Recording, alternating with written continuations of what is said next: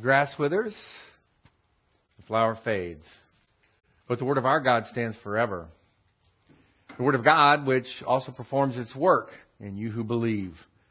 Blessed are those who hear the word of God and observe it. We're here this morning to study in the word of God. We are studying Galatians chapter 5. We are looking at verses 16 through 26. And what we're going to do this morning is we're going to look at the translation that we have for those verses. We're going to review quickly the principles that we've already looked at, and then we'll pick up from there. I am going to need to cut off. I know we got started late because of the technical problems we've had this morning, but I'm actually going to have to stop a little early as well because I'm going to have to reboot all the electronics in the building and try to get the internet back up again, and also help Jesse get prepared for next hour. But before we do anything, let's take a moment, make sure that we are properly prepared for the study of the Word of God, that we are in fellowship with God. This entails confession of sin if necessary, so that we might be filled with the Spirit. And this also requires humility, that we humble ourselves before the Spirit, allowing His teaching ministry to help us to understand the Scriptures, and in order to be able to learn these things. Shall we pray?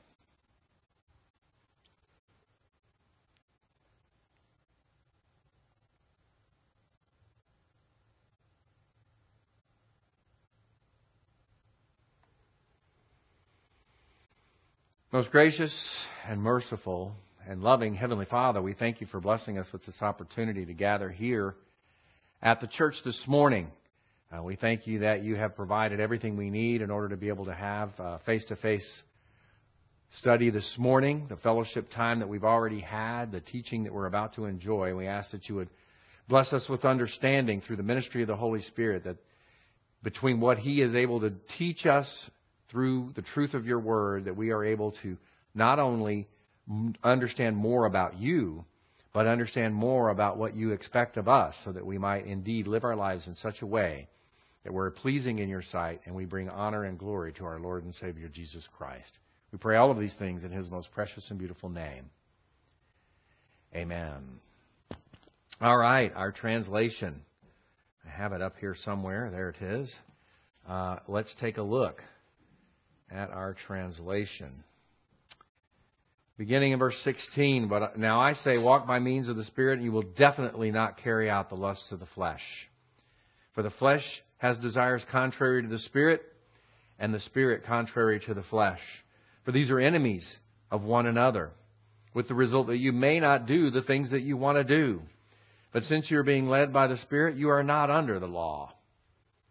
Now the products of the flesh are evident, which are sexual immorality, moral impurity, debauchery, idolatry, sorcery, enmities, discord, jealousy, outbursts of anger, disputes, dissensions, heresies, envying, drunken sprees, excessive partying, and things like these, of which I tell you in advance, just as I have previously warned you, that those who continually engage in such things will not inherit the kingdom of God. That's talking about unbelievers there. But the fruit of the Spirit is love, joy, peace, patience, kindness, goodness, faithfulness, gentleness, self-control. There is no law that prohibits such things. Now those who belong to Christ Jesus have crucified the flesh with its passions and lusts. Since we are spiritually alive by means of the Spirit, let us also behave in accordance with the Spirit. Let us not become arrogant, provoking one another, envying one another. That's our translation, Galatians 5, verses 16 through 26.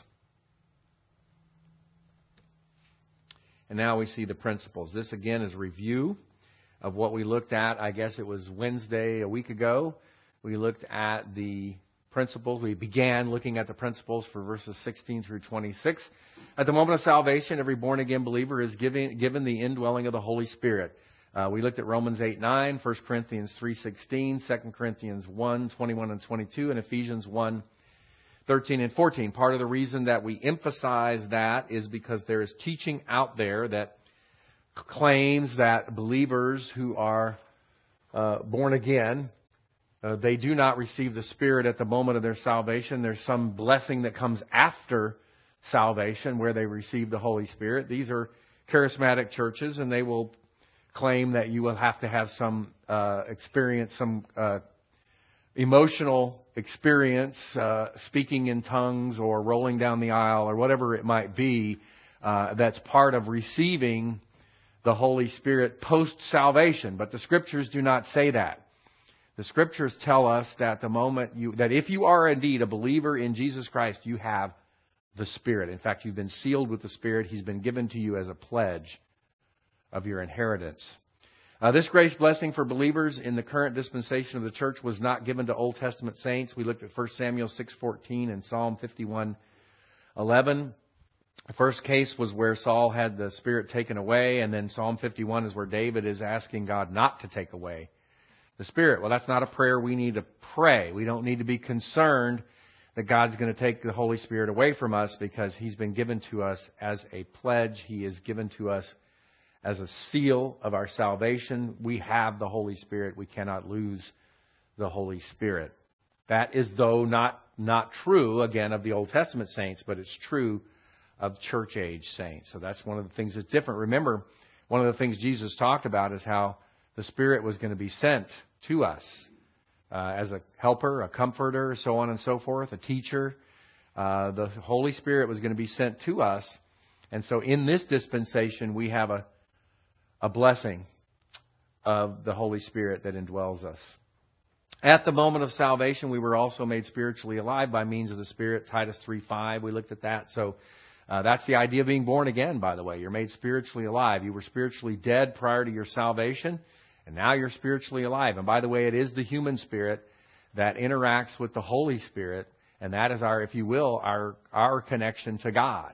And so through the human spirit, our now living human spirit, we have a connection to God through the Holy Spirit Himself. Given that, it follows that we should live our lives by means of the Spirit. I mean, if Colossians 2:6, as we have received Him, so also we should walk in Him. The idea is that if this is how you were born again, by means of the Spirit, then that's how you ought to walk, by means of the Spirit. I mean, that's how you started your spiritual life. That's how you should continue in your spiritual life. It follows. That makes perfect sense. When we live our lives by means of the Spirit, we absolutely will not carry out the lusts of the flesh. This is a promise of God. It is critical and important to understand this. If you are walking by means of the Spirit, you will not sin. Which means, when you fall into sin, somewhere along the way, you stopped walking by means of the Spirit. That's what that means. At some point, you took your eyes off of Christ. You quit. I was trying to come up with a better word than that. You ceased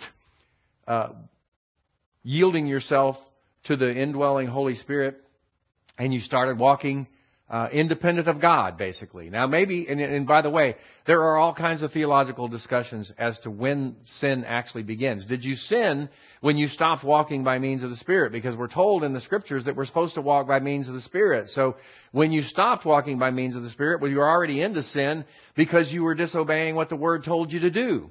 So you can make arguments about that, but the bottom line is, the idea is, I believe, because it says if you're walking by means of the Spirit, you will not sin. I believe that at some point we can take our eyes off of Jesus. We can stop being humble before the Spirit and walking by means of the Spirit without sinning.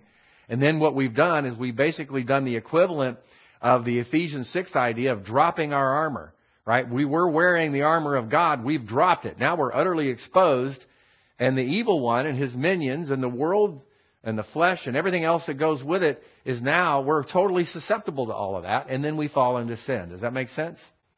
So it's important to understand the idea that we can protect ourselves from sin. God has given us a means of protecting ourselves from sin. As long as we walk by means of the Spirit, we will not fall into sin. However, if we don't avail ourselves of that protection, just like if we don't avail ourselves of the armor of God, what's going to happen, right? What do we have? We're going to be susceptible, and we're going to fall into sin. This is one of the many grace provisions God has given to allow us to maintain fellowship with Him, right? If we break fellowship, we can confess our sins. We have a language of putting on the Lord Jesus Christ. I love that language, that we're going to wear Christ, put Him on and wear Him, laying aside of the old self, the renewing of the mind. putting on the new self. All of these things are provisions that God has given us to maintain fellowship. Obviously, the first one is if we break fellowship, we can get back into fellowship with Him. But the rest of these, the putting on of the Lord Jesus Christ, the laying aside of the old self, the renewing of the mind, the putting on of the new self, all of these things help us to not fall out of fellowship in the first place, right? We are able to continue in fellowship with God, and that is what we should strive for. Confession of sin, by the way, 1 John 1:9, Psalm 32, 3 through 5. Putting on the Lord Jesus Christ is Romans 13:14. Laying aside of the old self, we have it not only in Ephesians 4:22, but in Colossians 3, 8, and 9. The renewing of the mind, of course, Romans 12:2, but also in Ephesians 4:23. And then the putting on of the new self, Ephesians 4:24 and Colossians 3:10. Now you can see we have a couple of passages here. Ephesians 4:22 through 24 talks about all these things. And then Colossians 3, 8 through 10 talks about these things that God has given us to protect us from sin. Receiving the word implanted, James 1:21. That's one of the things. You don't minimize the importance of that. Receiving the word implanted. As you receive the Word of God, as you grow in the faith, as you learn more from the precious Word of God, that is a protection factor against falling into sin. Because, what does it say? As you dwell on these things, we do not fall into sin, right? We don't fall into sin as we're dwelling on the things of the Word of God. Thy word I have received in my heart that I might not sin against thee, right? The idea of the Word of God itself is a protection factor, which should be obvious, but James stated it there. Laying aside sin and encumbrances from Hebrews 12:1. That's very important. You know, we look at the idea of sin, and it's there. You can lay those things aside. You can lay aside sin. It's a choice that you can make volitionally. You can say, I'm not going to participate in that. I'm going to fix my eyes on Jesus. Hebrews 12:2 and 3. I'm going to fix my eyes on Jesus, the author and perfecter of faith, rather than engage in sin and anything that might encumber my spiritual life. And that's going to avail me of God's provision and allow me to stay away from sin. And then, of course, our verse here, walking by means of the Spirit. And finally, we saw from 2 Peter 1, 4 through 10, a great passage, by the way. This is one that all of us should be familiar with. 2 Peter 1, 4 through 10, the idea of the spiritual qualities that God is manifesting in us. These wonderful spiritual qualities of agape love, brotherly love, perseverance, self-control, all of these things that God has given to us as qualities of our spiritual walk. It comes from Him. As we are practicing these things, we will not stumble into sin. It says in 2 Peter chapter 1. Yes, sir. Is there an in-between? I'm in sin. I'm walking in the Spirit. Yep. What about if I'm in neutral? Well, all right, in neutral. So I believe that some would say no. Some would say it's a light switch. It's either on or off, right? You're either walking in fellowship or you're not. I believe there's a place where we can be, and let me see if I can describe this for you adequately. When we're walking by means of the Spirit, when we are yielded to God, when we're focused on His will and all the things that we're supposed to be doing in fellowship with Him, we're bearing fruit for God, right? We have the fruit of the Spirit passage. We just had the fruit of the Spirit passage with all the things that are mentioned there, so on and so forth, and we're bearing fruit for God. The Scriptures tell us that we can come to a place where we're idle and we're not fruit-bearing, and it doesn't say that place is in sin. Right, so if you take your eyes off of Jesus, right, if you're no longer really walking by means of the Spirit, you're no longer bearing any fruit, but you're also not carnal. You haven't fallen into sin. But guess what? As I tried to describe a minute ago, the armor's on the ground. You're utterly exposed now. So the chances are you're going to fall into sin unless you realize where you are and get back in where you need to be. You humble yourself before the Holy Spirit. You walk in the way you're supposed to walk. I believe there is a neutral zone. But here's the truth of the matter. Most of us don't spend long there. Right? If we get into neutral, guess what happens? Boom! Here comes an arrow from the evil one. That's exactly right. Joseph had it exactly right. Here comes a flaming arrow from the evil one, because he's ready. He is prowling about, seeking to devour. If he or his minions seize your armor down, man, here it comes.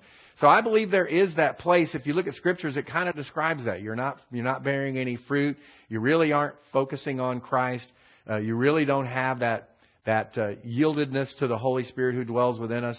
You haven't necessarily fallen into sin at this point. In fact, James talked about the idea that temptation can come our way, but until we succumb, we haven't actually fallen into sin. Well, that's the key. If you think about it, if you're not walking by means of the Spirit, if you're not fixing your eyes on Jesus, when that temptation comes, what do you think your chances are that you're going to resist the temptation? You're wide open, and the temptation is going to overcome you. So I believe there is a neutral zone, but think about it this way. It's also a bad place to be. I don't want you to think of that as like, well, I'm not sinning. But think about it. You're not bearing fruit anymore. You're absolutely no longer fruit bearing at that point. And so at that place, you're not honoring God with your life anyway. Yes?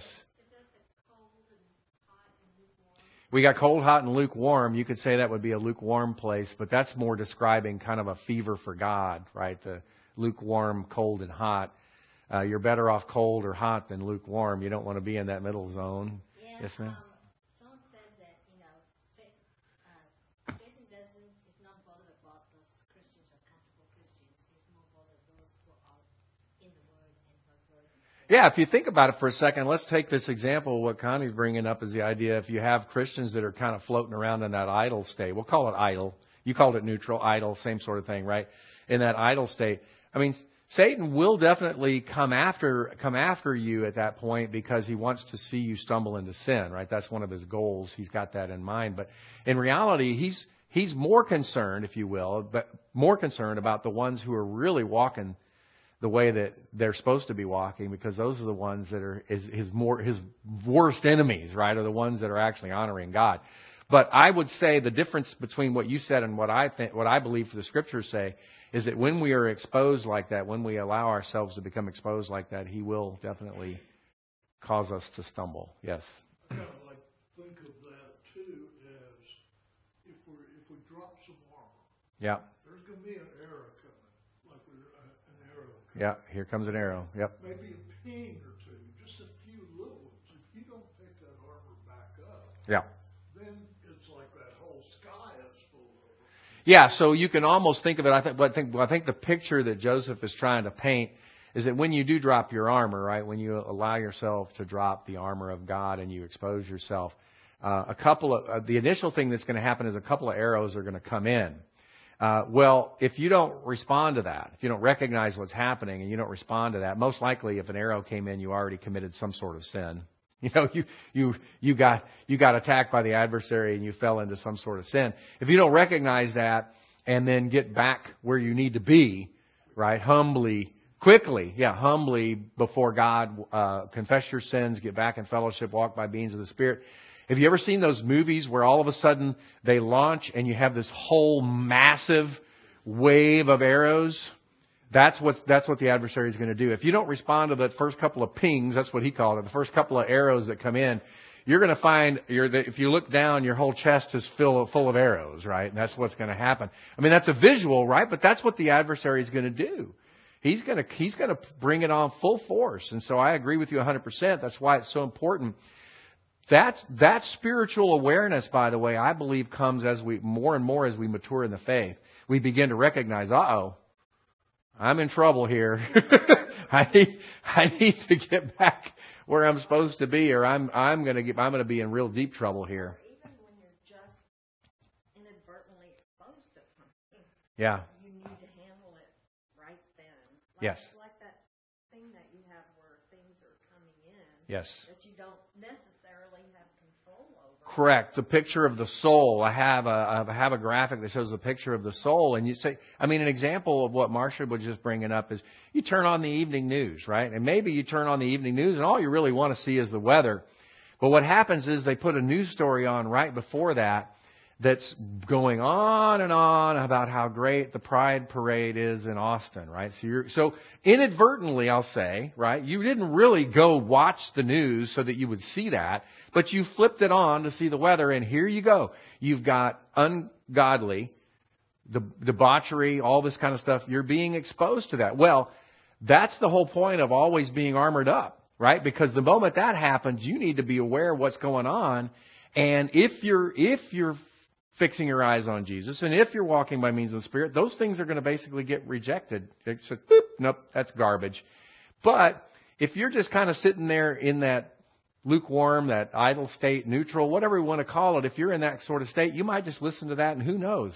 Is that something you're going to buy into? Maybe it's not as extreme as the Pride Parade. Maybe it's more subtle than that. That's where it can be really dangerous, is they're giving some news story, and if you're not really focusing on God, then you might hear that thing and you might buy into it.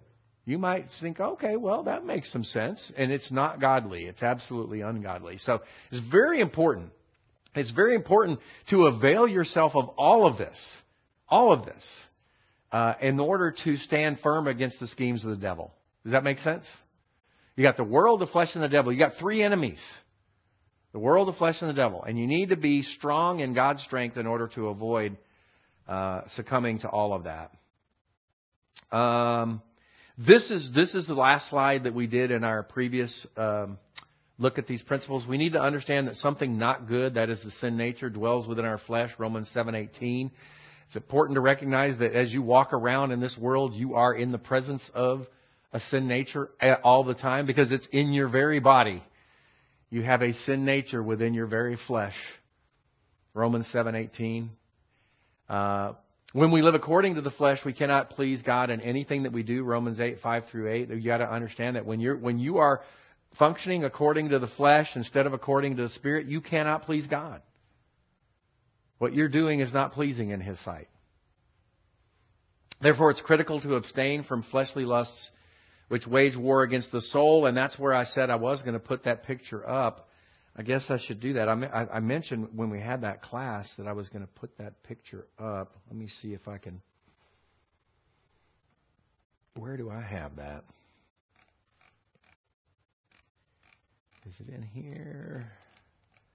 Let me see if I can find it real quick. Yeah. So I mentioned that I was going to put this up, right? So this is sort of a picture, a big picture, and this gives not only the you can see we got worldly, fleshly garbage down here at the bottom, godly biblical truths up at the top. This V plus is talking about our volition. This is a picture of what happens when we're positive, and what that means is everything we were just talking about. We're fixing our eyes on God. We're humble before Him. We are availing ourselves of everything He has. That's the human spirit, which of course we as believers have. We are now alive spiritually. Application Center over here, we'll get to that. This is basically, if you will, the soul, which has the mind, the staging area for information we receive, perception of things, understanding and knowledge. And then we have the picture of the heart. Now that's where we take things in. It becomes part of our memories, part of our vocabulary, our categories, our norms and standards, our viewpoints. The point is in your mind. So for instance, in your mind, you can hear all that stuff about the Pride Parade or whatever it is, right? You can hear all that, but it doesn't become part of you because you never let it get into your heart. You know, it never becomes part of your norms and standards. It never becomes part of your viewpoint. It never becomes part of the categories of things you understand and so on. So the mind is going to perceive all these things, everything that we have in the world around us. But the question is what goes into our heart. And then we have scar tissue, which is all the damage to our soul that's occurred over time, not only when we were an unbeliever, but even as a believer. So let's go through this quickly. First of all, if we have positive volition, we basically have a barrier up to this worldly, fleshly garbage. When it tries to come in, like that news report about the Pride Parade, boom, that's what happens, right? It comes in, we reject it. It's like, boop, nope, that's garbage. That's garbage. Not gonna do anything with that.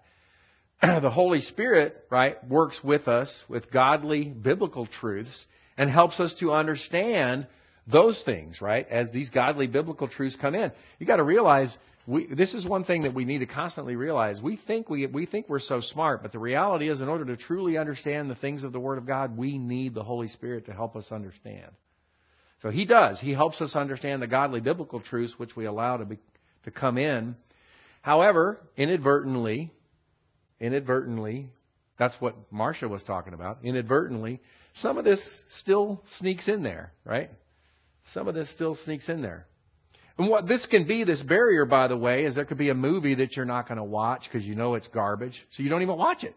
A book somebody suggests and you find out what it's about. You know, I'm not even going to read that. That's trash, right? That's what this idea is here. But this right here is the idea of you're watching the news or whatever happens, and here comes some of that garbage. Well, if you have positive volition, there's going to be a barrier also between your mind, again, where you perceive everything, and your heart. You're not going to allow the garbage, the worldly, fleshly garbage, to get into your heart. Instead, as a function of faith, again, by means of the Holy Spirit, the biblical truths, which are in purple there, the biblical truths go into our heart, right? We actually receive the things of the Word of God. And it's all, if you notice, we have the Holy Spirit not only in the initial perception of it, but also in the faith part of it, where it becomes a part of our memories, part of our vocabulary, our categories, our norms and standards, our viewpoints. The Holy Spirit's involved in that as well. Then, as another step of faith, right, the first function of faith, by the way, what is that function of faith? They heard the Word, but they did not believe it, so it didn't benefit them, right? The idea is if we hear the Word of God, we have to believe it. That's this first step of faith. We have to believe what God's Word says, and then it becomes part of us. Then there's another step of faith, which is where we take the things that we've learned from the Word of God and we apply it to our lives. That's a second step of faith. The first one is to believe what the Word says. It becomes part of you, integrated into your soul. Then you have to apply faith once again in order to have application in your life. And what happens? That's when we see the fruit of the Spirit. That's when we are bearing forth fruit of the Spirit. It's all at that point being manifest in our daily walk. Now, another cool benefit, and I had to abbreviate this because it was such a small arrow, that's the Holy Spirit again working in us. All these things that we have learned from the Word of God, and by the way, as a function of making application in our lives, now the Holy Spirit takes all of that and actually shrinks the scar tissue. Do you see that? So the idea is there's things in our soul damaged from things that we've experienced in our lives in the past. And as a function of the Holy Spirit working together with the truth of God's Word, those things are minimized. And what that can even be, for example, is, I'll give you a specific example. Maybe there is something, because of your past, there's something that's a trigger for you, right? So something happens and boom, it triggers something, and now all of a sudden you become angry, you become jealous, you become whatever it is, right? You have a trigger. As God works on you and His Word transforms us by the renewing of the mind, that trigger may go away. In other words, something that used to trigger you is no big deal anymore. It happens, it's like, okay, that doesn't bother me because God has worked on you to the point where it's no longer a trigger. Now, the scar tissue didn't go away, and that takes time. Eventually it does go away, but the scar tissue is minimized. But that means there's still other things that bother you, still other things that you struggle with. But at least you see that the damage that you've had to your soul over time is now beginning to be minimized. It goes away. And this is all, by the way, this is all biblical. This is all from the Scriptures. Now, what this does, if we function this way, is we have an increased capacity for agape love. This is what we find, is that we become more and more and more as we develop in this way, we have an increased capacity for agape love, which is what God has designed for us. We should be able to have love not only for those who we are compatible with, but also those who we don't even really like. And that happens as we mature in the faith. As all of that takes place, we begin to have more and more capacity for love. Now, what about the opposite case, where you see the V minus here? This is where we have negative volition, right? Maybe it goes back to what Bobby was saying. Maybe we haven't sinned yet, But now our volition is in such a place that we're not really fixing our eyes on Jesus. We're not really focusing on the Holy Spirit who indwells us. Now what happens is we actually inadvertently have kind of put up a barrier to the godly biblical truths. And so as those try to come in, those get rejected. So, for example, an idea of a negative volition in this regard would be you get up on a Sunday morning and, your back hurts a little and you're kind of tired and you think, well, I'm not going to go to church today. And it's not that big a deal, right? In your mind, you're thinking, that's not that big a deal. I study the Bible all the time. I got it under control. I don't need to go to church today. So I'm not going to go and listen to the preaching of the pastor. I'm not going to go take my time to hear any of that. So you basically have said, it's like I was talking about the movie that you don't want to watch or the book that you don't want to read. Now you're saying, well, I don't really need the Word of God, right? I can do without that. Well, what happens then is you basically open the door for this worldly, fleshly garbage to come into your soul. And when you do, this is important. This is really important because believers don't realize they make this mistake. Remember that we're talking about believers here. If this worldly, fleshly garbage comes in, you have to have another step of faith where you believe it. You believe it. And when you believe it, then it starts to become part of your heart, your memories, your vocabulary, your categories, your norms and standards. Like, for example, if the Bible tells us, I'll just give you a simple example. The Bible tells us that on the outside, and I mean I'm stretching as much as I can. I feel like a balloon stretching like this, right? On the outside, this earth is 20,000 years old. On the outside. That's pushing the timelines back. Do you believe that? Or do you believe when you watch something on television and it says that this has formed over millions and millions of years? Which one do you believe? But I'm telling you right now, there are Christians who watch that History Channel show that talks about millions and millions of years, and the next thing they know, they're talking about it to their coworkers. Yeah, this happened millions and millions of years ago.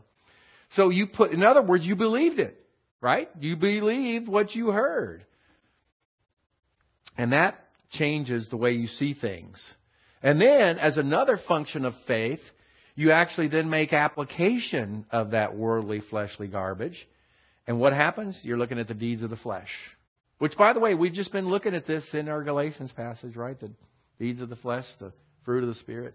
So what you've done is not only have you believed what you heard, you now put it into application in your life. Well, then what happens is, as a function of that change that happens in your heart, guess what's going to happen to the scar tissue? You're actually creating more damage. What's that?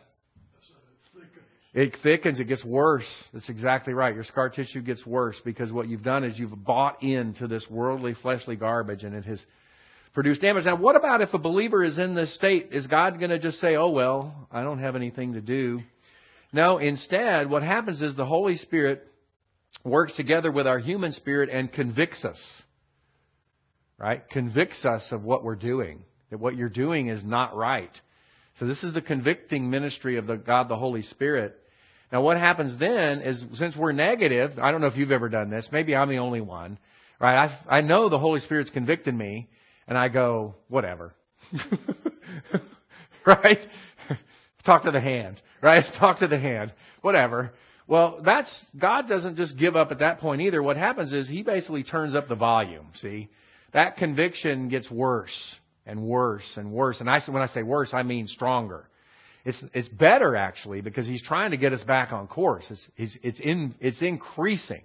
So He's going to convict you more and more and more that what you're doing is wrong. And then at some point, if you don't respond to that conviction, you're going to end up with what's called hardness of heart. That's if you don't respond to the conviction, right? Obviously, the best possible scenario is you respond to the convicting ministry of the Spirit and you get back in the previous slide. You're back where we were before, right? That's what's supposed to happen. But if you resist it, and by the way, in my own spiritual walk, I had a long period of what I call walkabout, using the Australian term of walkabout. I was off in walkabout for a long, long time. And so instead of responding to the convicting ministry of the Holy Spirit, I just kept walking in my sin. And as a result of that, I created a hardness of heart, and I damaged myself with the scar tissue and everything else. Does that make sense? You guys tracking with that? I think it's a powerful little set of slides there that really gives us a picture of what's going on. And it fits well with, what we've been looking at in terms of this, right? We talk about it. It's critical to abstain from the fleshly lusts. It's critical to walk by means of the Spirit. All the things that we've been talking about here, that slide speaks to that. It speaks to that. Those two slides speak to that idea. Very important. All right. We actually need to stop here pretty soon. Let's take a look at one or 2 points here, and then we'll move on, and we'll go ahead and close in prayer. Our spiritual life is a continual battle between the flesh and the Spirit. And as a result, we may do things that we do not want to do. In fact, I may just read this one passage, and then we'll stop here. Here's the thing. I wish I could tell you something different. I wish that I could tell you that at some point in your Christian walk, Satan gives up and walks away and says, all right, well, I'm not going to win that one. I'm just going to let God have that one. I wish that I could tell you that at some point the temptations of the flesh, the noise of Satan's world, and so on and so forth would all go away, and you have this wonderful existence apart from all of this. But it doesn't happen. It's not what the Bible tells us about. In Romans 7, verses 14 through 25, Paul, arguably one of the greatest examples of a church age believer that we have in our scriptures, describes the struggle.